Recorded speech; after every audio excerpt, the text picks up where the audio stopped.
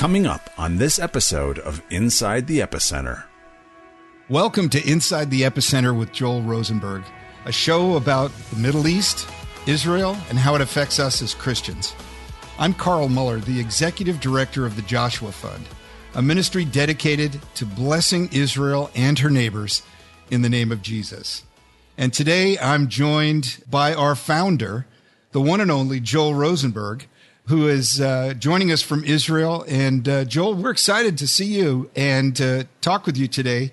I'm really challenged by some of the things that we've been seeing in our world these days, the challenges of a world really that seems to have lost its way on so many levels, both in Israel, where you live, and in the United States.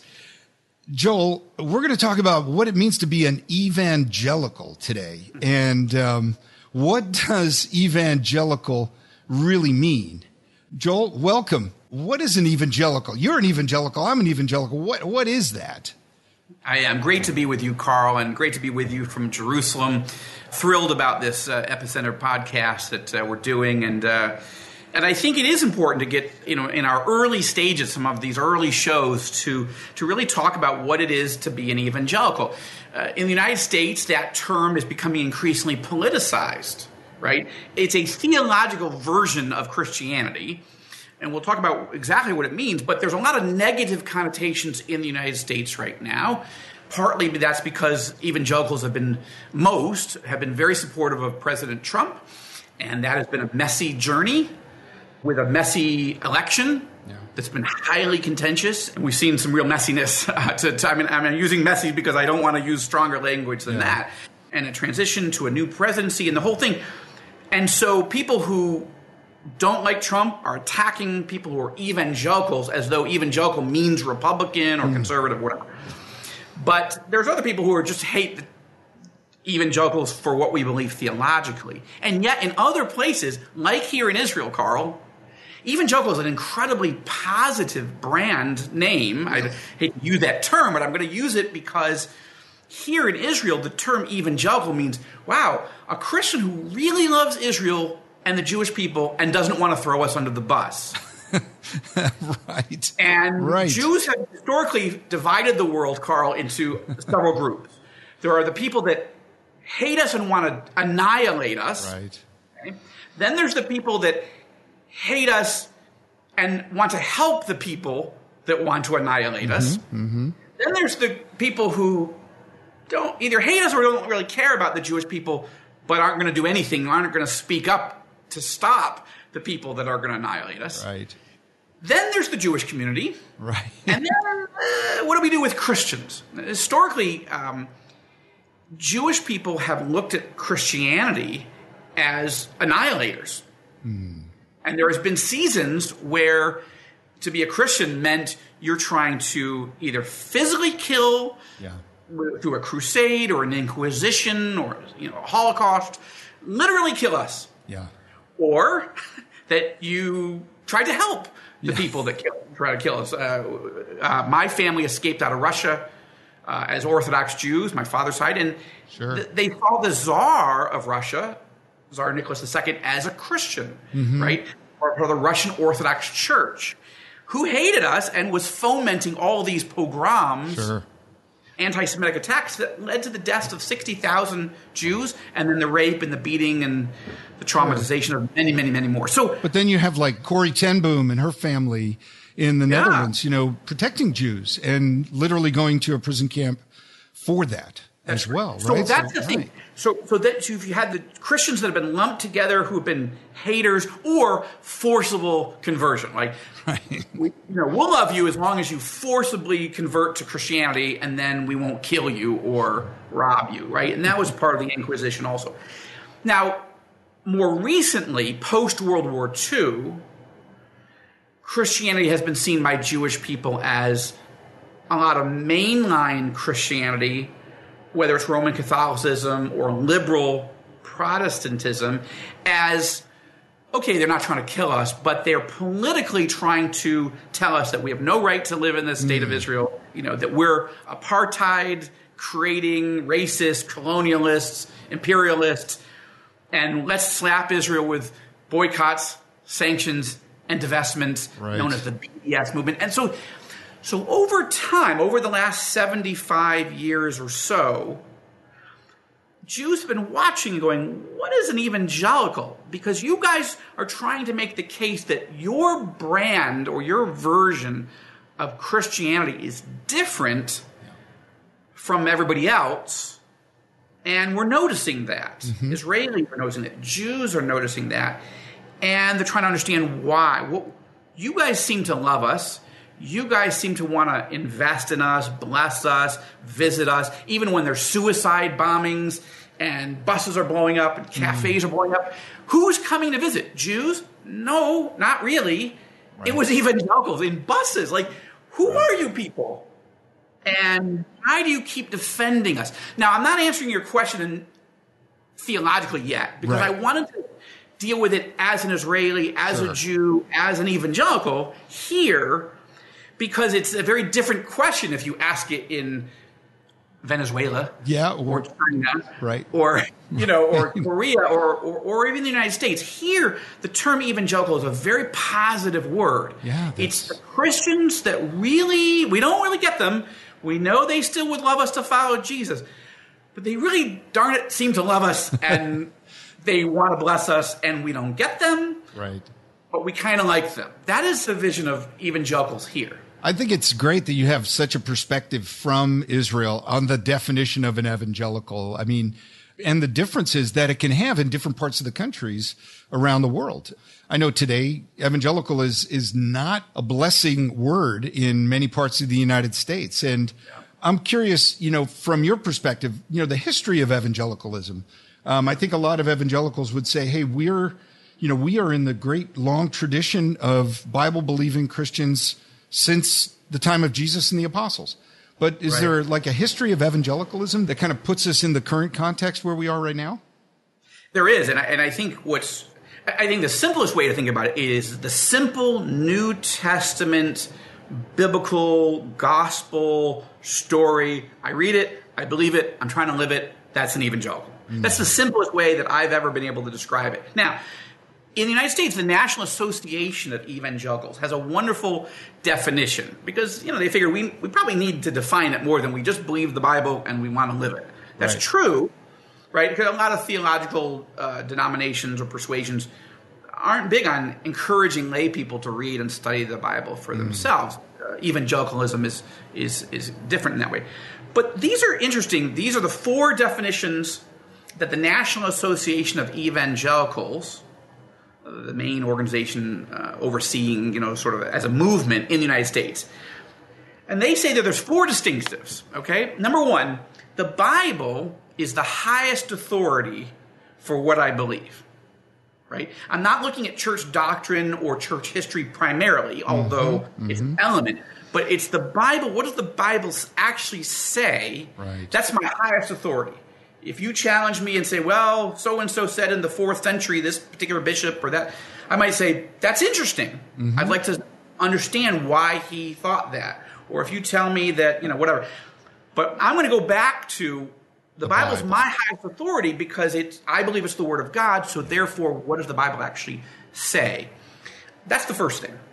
The Bible's the highest authority. The second key element is it is very important for me personally to encourage non-Christians to trust Jesus Christ as Savior and Lord, right?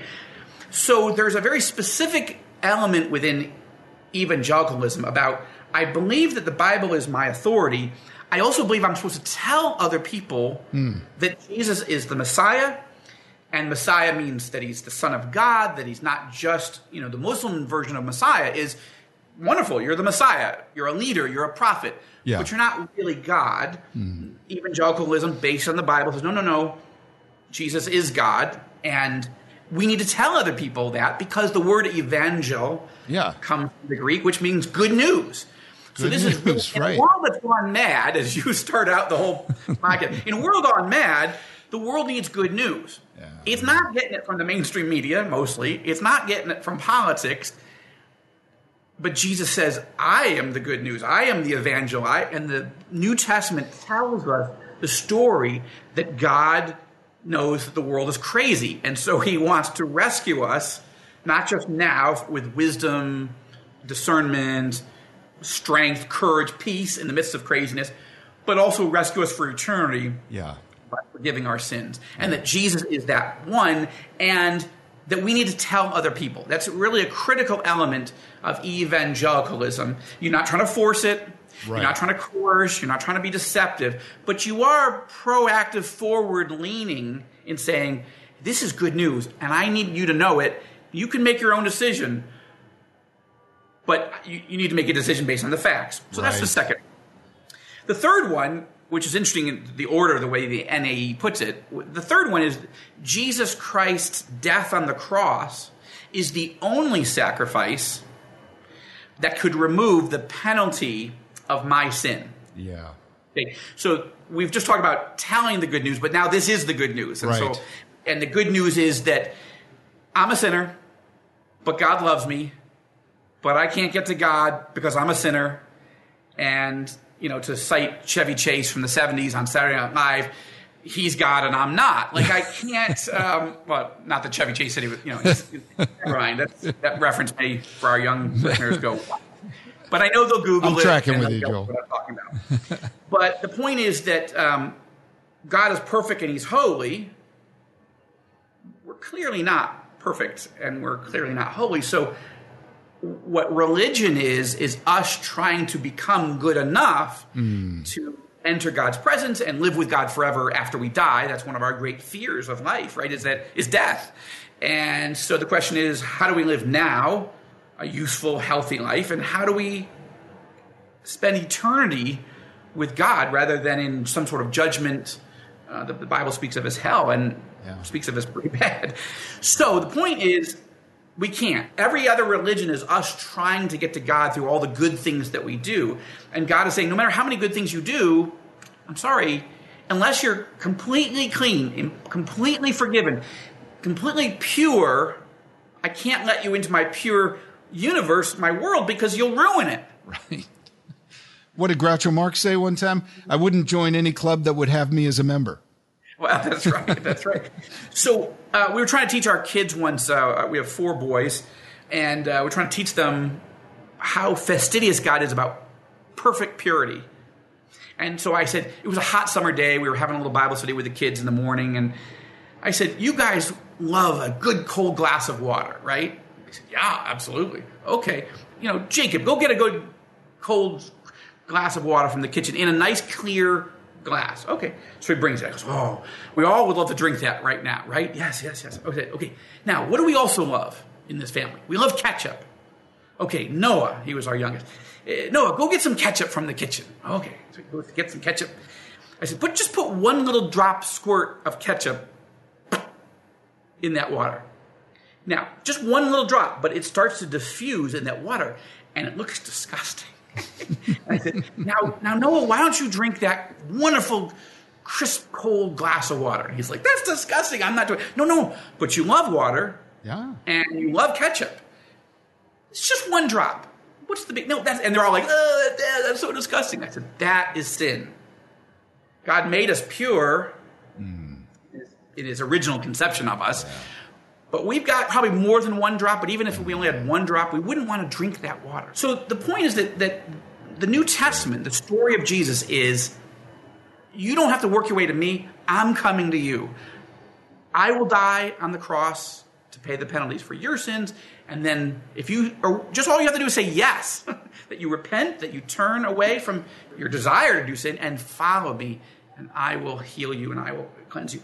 So that is critical to evangelicalism, that there is no other way. You can't work your way to God like religion says. All right, 4th point, real quick.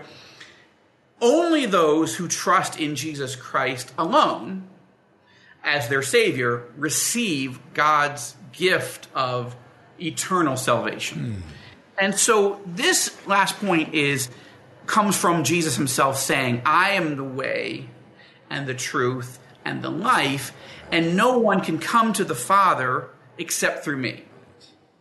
And so this is Jesus' exclusive claim. He's not saying, I'm one of many. I'm not one of the prophets. I'm not one of the gurus. I am God, and I am the way to God. I am the way to heaven, and if you don't come through me, there ain't no other way. And now people resist that exclusive claim, but I would say it like this. If you're dying of cancer, and somebody comes to you and says, hey, this pharmaceutical company just created the cure for cancer. Now, I know people have issues with pharmaceutical companies, so don't get... But let's say they created it and they were offering it for free. Just pretend in some universe. And you're like, no. You're saying, like, Carl, you're telling me that's the only cure for cancer? No, I'm sorry. There's got to be another one. I'll try another one. Yeah. There isn't, and I'm giving it to you, and I'm giving it to free. No, I don't want it. I don't believe in one cure. Well, why? There is a cure, and you need a cure, and you need it quick. So those are the 4 key points of evangelicalism, and it doesn't mean you can't be an evangelical and be a Catholic. You can. Sure. You can be a born-again Catholic who believes this. There are some other doctrines within Catholicism or Greek Orthodoxy or Russian Orthodoxy. You can be an evangelical in any stream of Christianity if you believe these things. But if you don't believe any of those things, then just calling yourself a Christian isn't really what the New Testament teaches. And so that's one of the challenges. That's fascinating. That's fascinating. Okay. So, I mean, when we talk about the 4, you could call them, I wouldn't use this term in the Middle East, but the 4 pillars of evangelicalism, you have this idea that the Word of God is our authority. The person of Christ and the work of Christ is the good news. The salvation that Christ offers us, the forgiveness, the redemption that he offers us, those are all Christian words, but they're all offered to us as the only way. And then each one of us needs to deal with that and to recognize that just following the teachings of Jesus doesn't make one an evangelical. And I think that's critically important, especially as we look at the work that the Joshua Fund is doing and that we're doing in the Middle East and in parts of the world, around the world, but that every evangelical Christian around the world should be engaged in, right? So what are the practical characteristics of living life as an evangelical? I mean, maybe versus some other traditional Christian or something like that. Well, one of those things is to go back to this point about that evangelicals are people who believe that when Jesus said, go be my witness in Jerusalem and in Judea and Samaria and even to the ends of the earth, that maybe we should do that. Meaning, like, there's a whole, that one of the driving forces and distinctives of evangelicalism is we really want to tell people. Now, there are times we get nervous, we get afraid, we don't know exactly how to explain it, we don't know how to answer challenges. But evangelism, the process of telling people the good news, is so central to what we do that can look in various forms. Billy Graham was the most famous evangelical in the world in the 20th century. Indeed, he was the most famous evangelist in the history of the world since the Apostle Paul. He spoke to more people face to face, more than 200 million people, and often in stadiums of 60, 70, 80, 90, 100,000. In South Korea, once he preached to 1 million people in one day, all pulled together. I had the joy and opportunity to meet him several times, and it's pretty extraordinary to meet someone who's like meeting one of the original apostles. And I don't mean that in a theological sense that he had, divine scriptural authority to write the Bible or whatever. I'm talking about to have somebody God has chosen, a farm boy, right? North Carolina, to go talk face to face to 200 million people and tell them the gospel, but also on radio, television, the internet, and to be met by kings and princes and all that. Just extraordinary. But that doesn't always have to look this way. I'll give you one example here in the Middle East. So I've been leading a series of delegations over the last several years, invited by kings and crown princes, presidents and prime ministers of Arab Muslim countries. They wanted to meet evangelicals and build a friendship. Maybe a different program would talk about why would they want to do that. But part of it is because there are 600 million evangelicals in the world. In the world? Roughly. Wow. In the world. Wow. 60 million or so in the United States alone. And obviously in the United States, a lot of influence culturally, spiritually, but also politically. And the term is used so often, certainly during the Trump years, that it kind of caught the ear of Muslim leaders. Anyway, long story short, I'll give you an example. I was in Saudi Arabia, and I was in Riyadh. I was in the palace of the royal family, leading the first evangelical Christian delegation, actually Christian delegation of any kind. Wow. In the 300 years that the Saud family has controlled and ruled the vast majority of the Arabian Peninsula. Wow. The foreign minister told me, Joel, do you realize that your invitation by the crown prince makes you the first Christian in the history of the Arabian Peninsula to be invited to meet with the royal family in the palace in Riyadh? And I was like, no, I didn't know that. Why you decided to invite a Jewish evangelical and an American and an Israeli, that's a lot of things that the Saudis didn't like to do in the past. But one of the first things we talked about as we met, and I brought a group of 10 other leaders, I said, can I just ask you something as we get started, just to sort of define our terms? Your Royal Highness, I'm guessing that the term evangelical is not a term used much here in the Kingdom of Saudi Arabia. Is that a fair assessment? And probably the most controversial leader in the Arab world, Crown Prince Mohammed bin Salman, colloquially known as MBS, he laughed and he said, no, I think that's true. We don't use that term much here.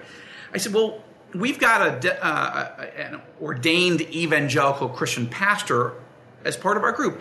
Could he just take a few minutes and sort of explain what it is that we believe, what is an evangelical? So this is a very real conversation for the Muslim world, for the Jewish world, for people who they're hearing the term in the media, in politics, but they don't know what it means, but they're curious. And so for me, all right, I'm not Billy Graham, but I was sitting with one of the most influential, arguably the most influential Muslim on the planet, and he's asking me, or he's at least allowing me to explain what it is to be an evangelical. And, wow. And incredible. It's a very relevant conversation. Well, Joel, I want you to get back to that in just a moment because it's so critical to our understanding of what's going on. But I wanted to give a little opportunity here for something for our listeners.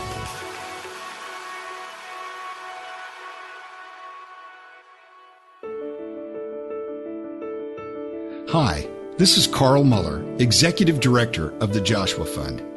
After you're done listening to this episode, make sure to share this podcast with your friends and family.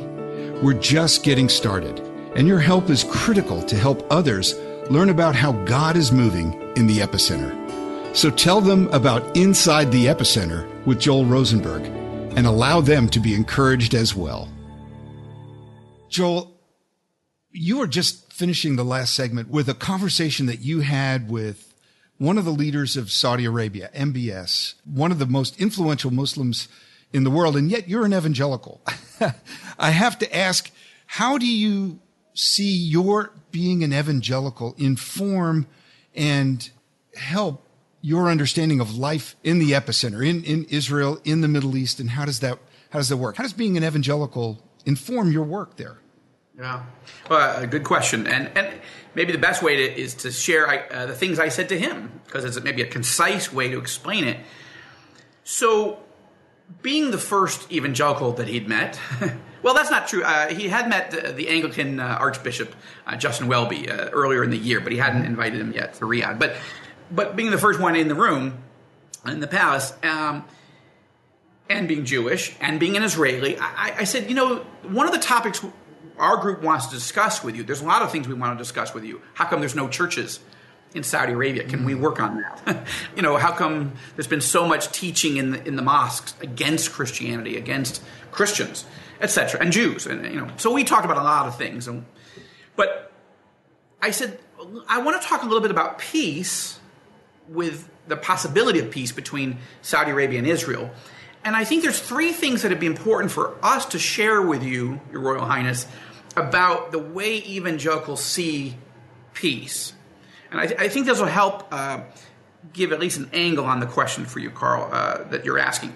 I said, number one, it's important for you to know that our love as evangelicals for Israel and the Jewish people is not political.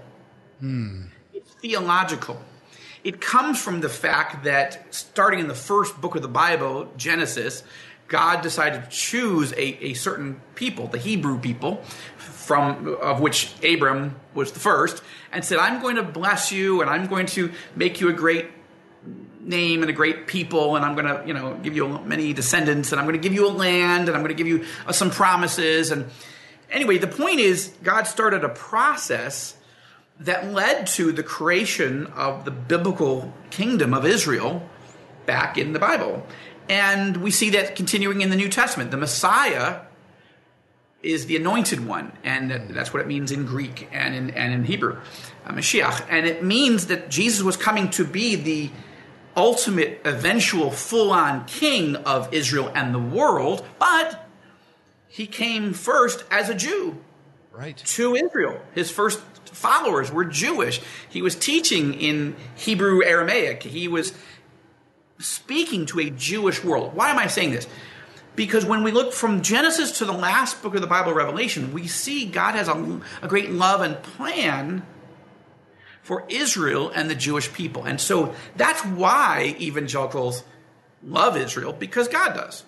Yeah.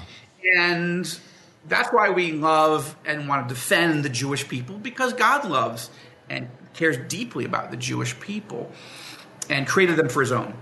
So that's number one. We just want you to know that. That's part of our beliefs. Number two, Jesus, who is our highest authority, right? He's our Messiah. He's our Savior. He's our God and King. Jesus commanded us, as his followers, to love our neighbors.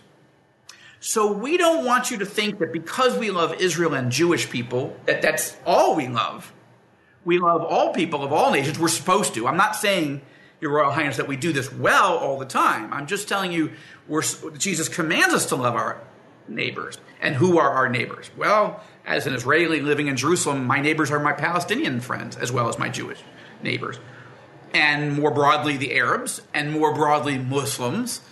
And we're not supposed to hate your team. We're supposed to love you. I'm not saying we always do it well, so we're working on that. But that's one of the reasons we're here.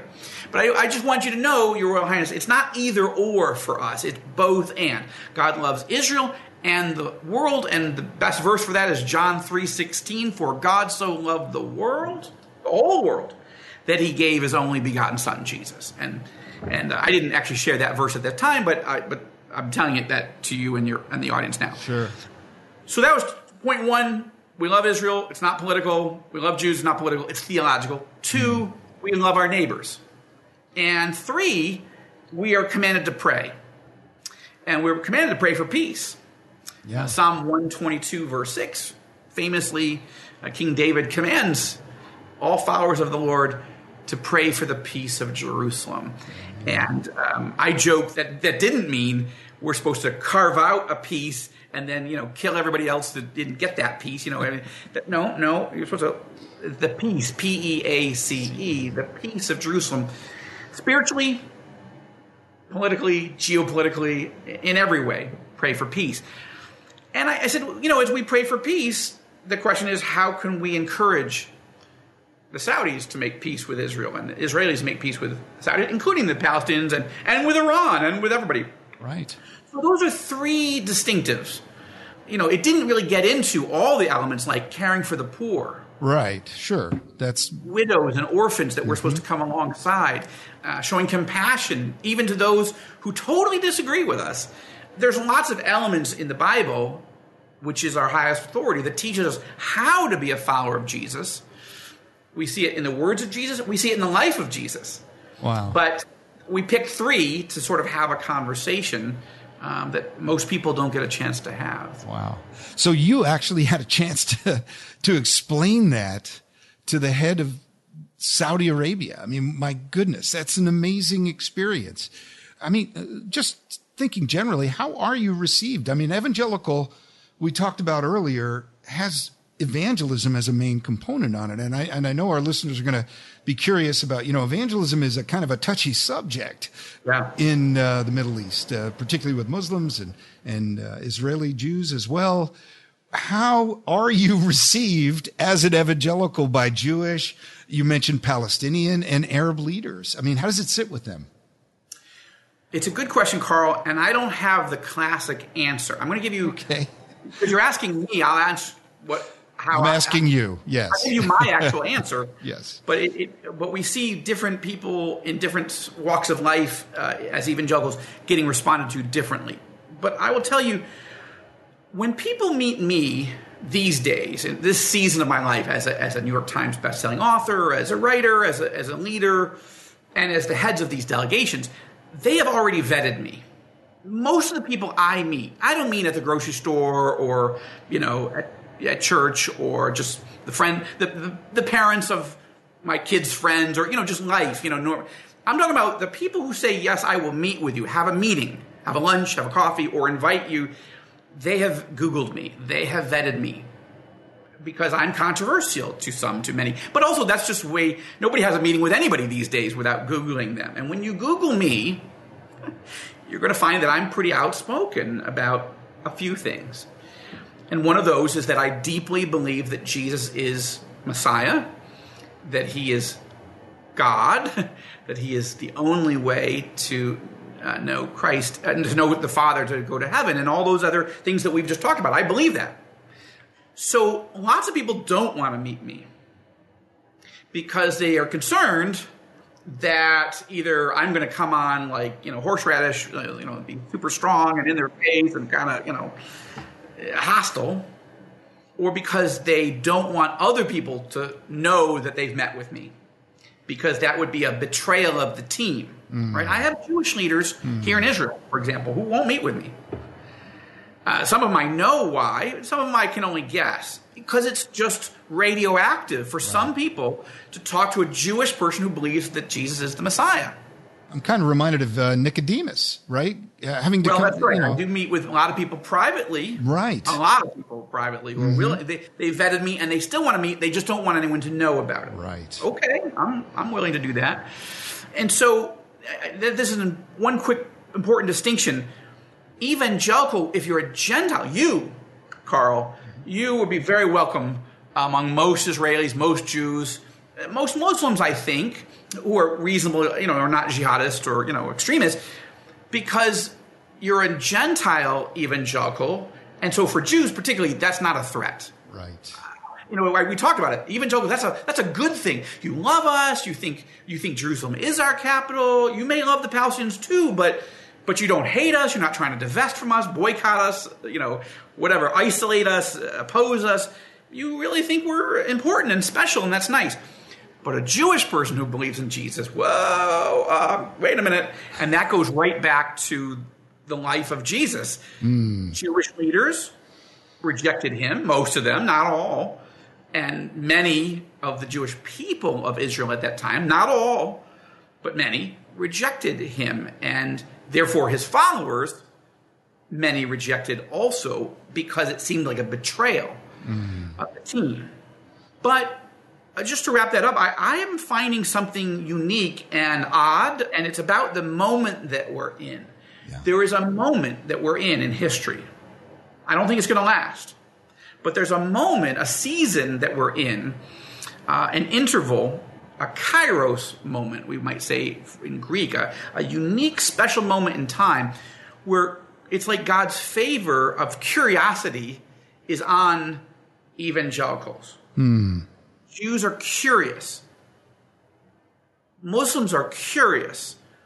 Now, if you come at them to wait, too hard, too strong, if you're unkind, if you're not willing to have a dialogue, if you're not willing to say, listen, that's what I believe in, or if maybe they don't even want to get to the theological yet. They want to talk about something else first. But if you come on too strong, they're not going to talk to you. But for some reason, I am clearing the TSA system, the system in the United States by which you clear onto an airplane. Right. They are saying he believes that Muslims need Jesus, Jews need Jesus.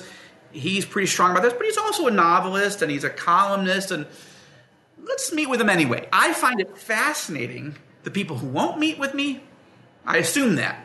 The people that will meet with me, I'm intrigued because it means for either they're not paying attention or they're like, no, I get it, but I'm still curious. He seems like a kind of person that I could at least have a conversation with, and we don't have to agree, but there's things I want to tell him, and there's things I want to learn, and so forth. And that is the type of person I think Jesus wants me to be. Yeah. Well, I think it's remarkable to see how that's actually taken place in so many different aspects of the people you've met with. What about like Palestinian? And you mentioned some of the Arab leadership. That curiosity, is it there as well?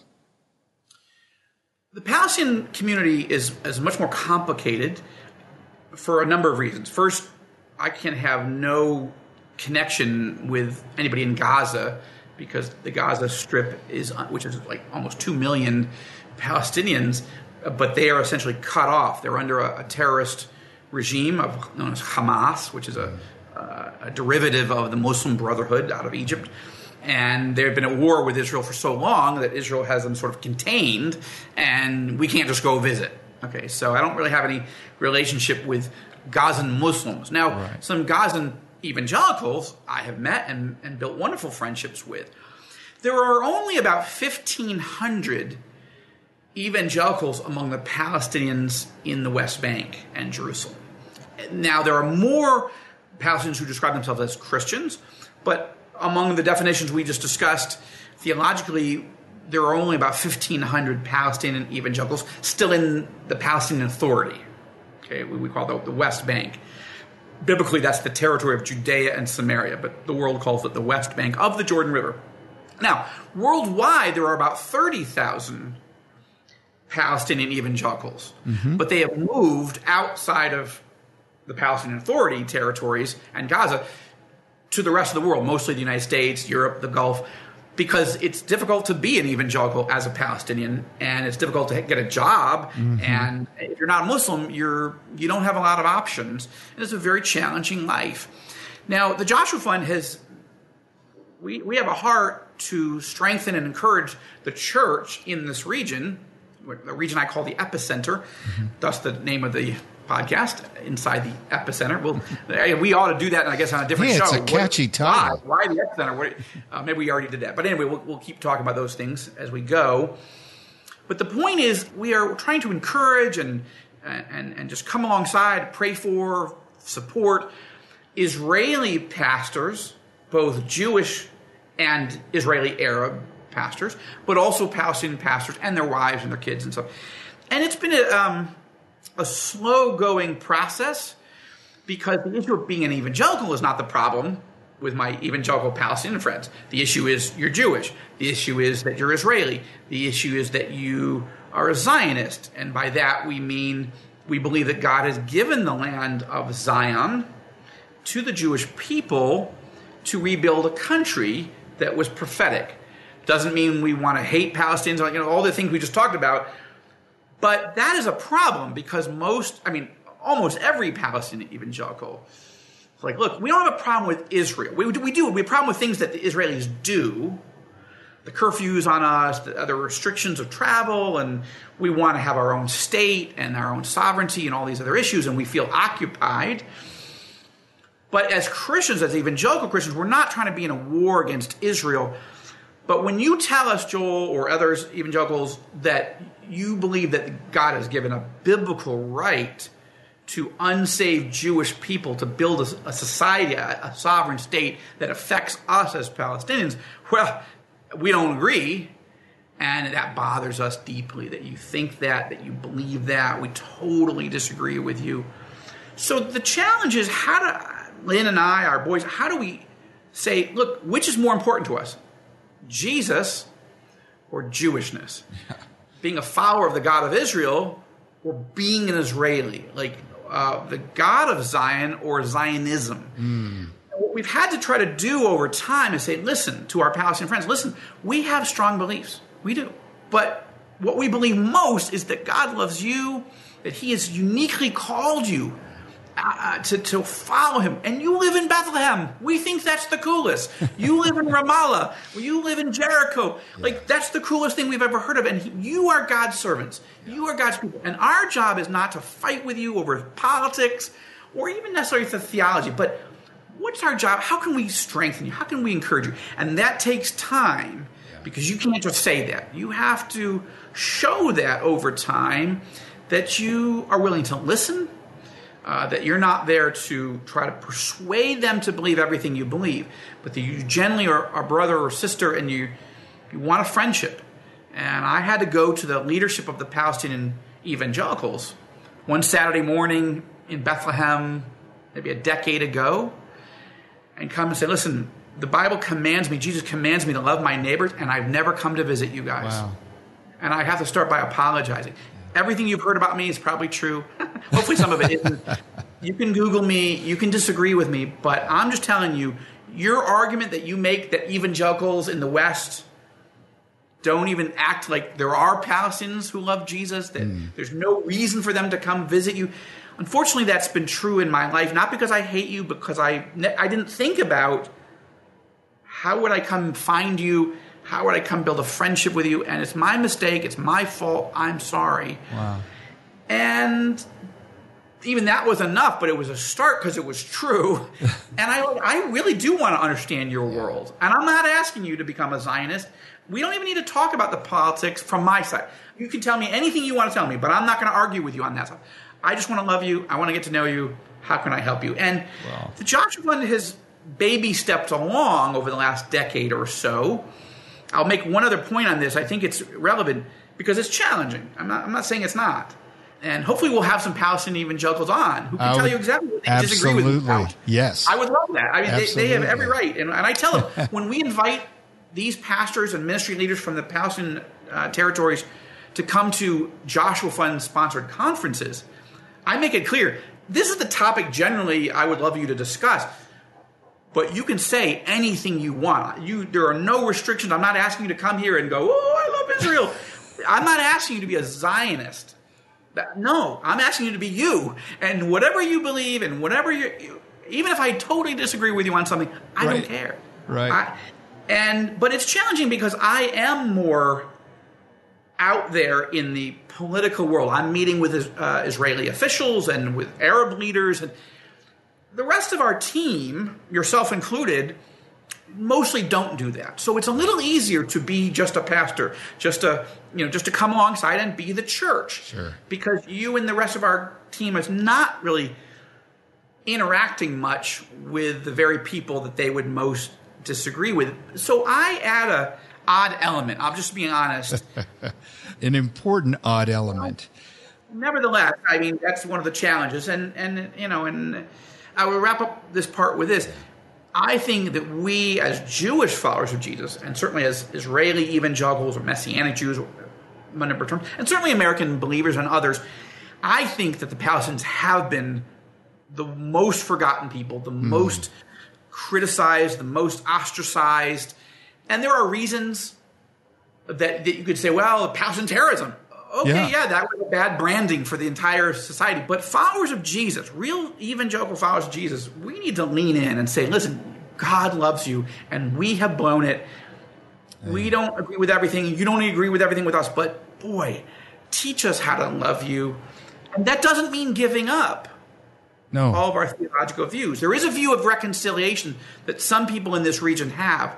And what they really mean is you're reconciled with me if you give up your deepest held theological and personal views on various issues.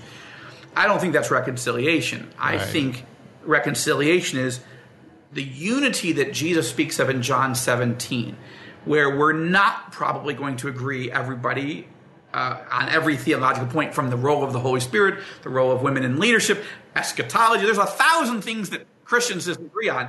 But can we love each other and walk together even if we disagree on some very important things? And I think that's the test. And unfortunately, I'm probably one of the more difficult people to...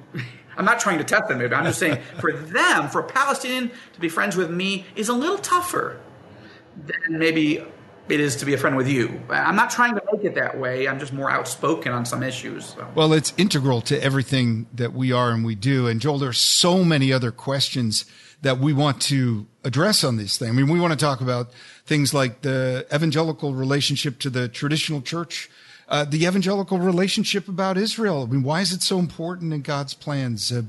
And go deeper into that relationship between evangelicals and Palestinians. I mean, I just look forward to parts 2 and 3 of this conversation about evangelicals in the Middle East and what do we do about it. I'm just super grateful that you've been able to be with us on this episode. And I want to just thanks to everyone who's been listening to this Inside the Epicenter podcast with Joel Rosenberg. I'm Carl Muller, Executive Director of the Joshua Fund, and we want you to understand so much more about what God's doing in this region, in the epicenter. And in order to do that, we have some amazing opportunities for you to follow through on further questions. And tune in next time to Inside the Epicenter with Joel Rosenberg. We want to continue this conversation around evangelicals in the Middle East. God bless, and thanks.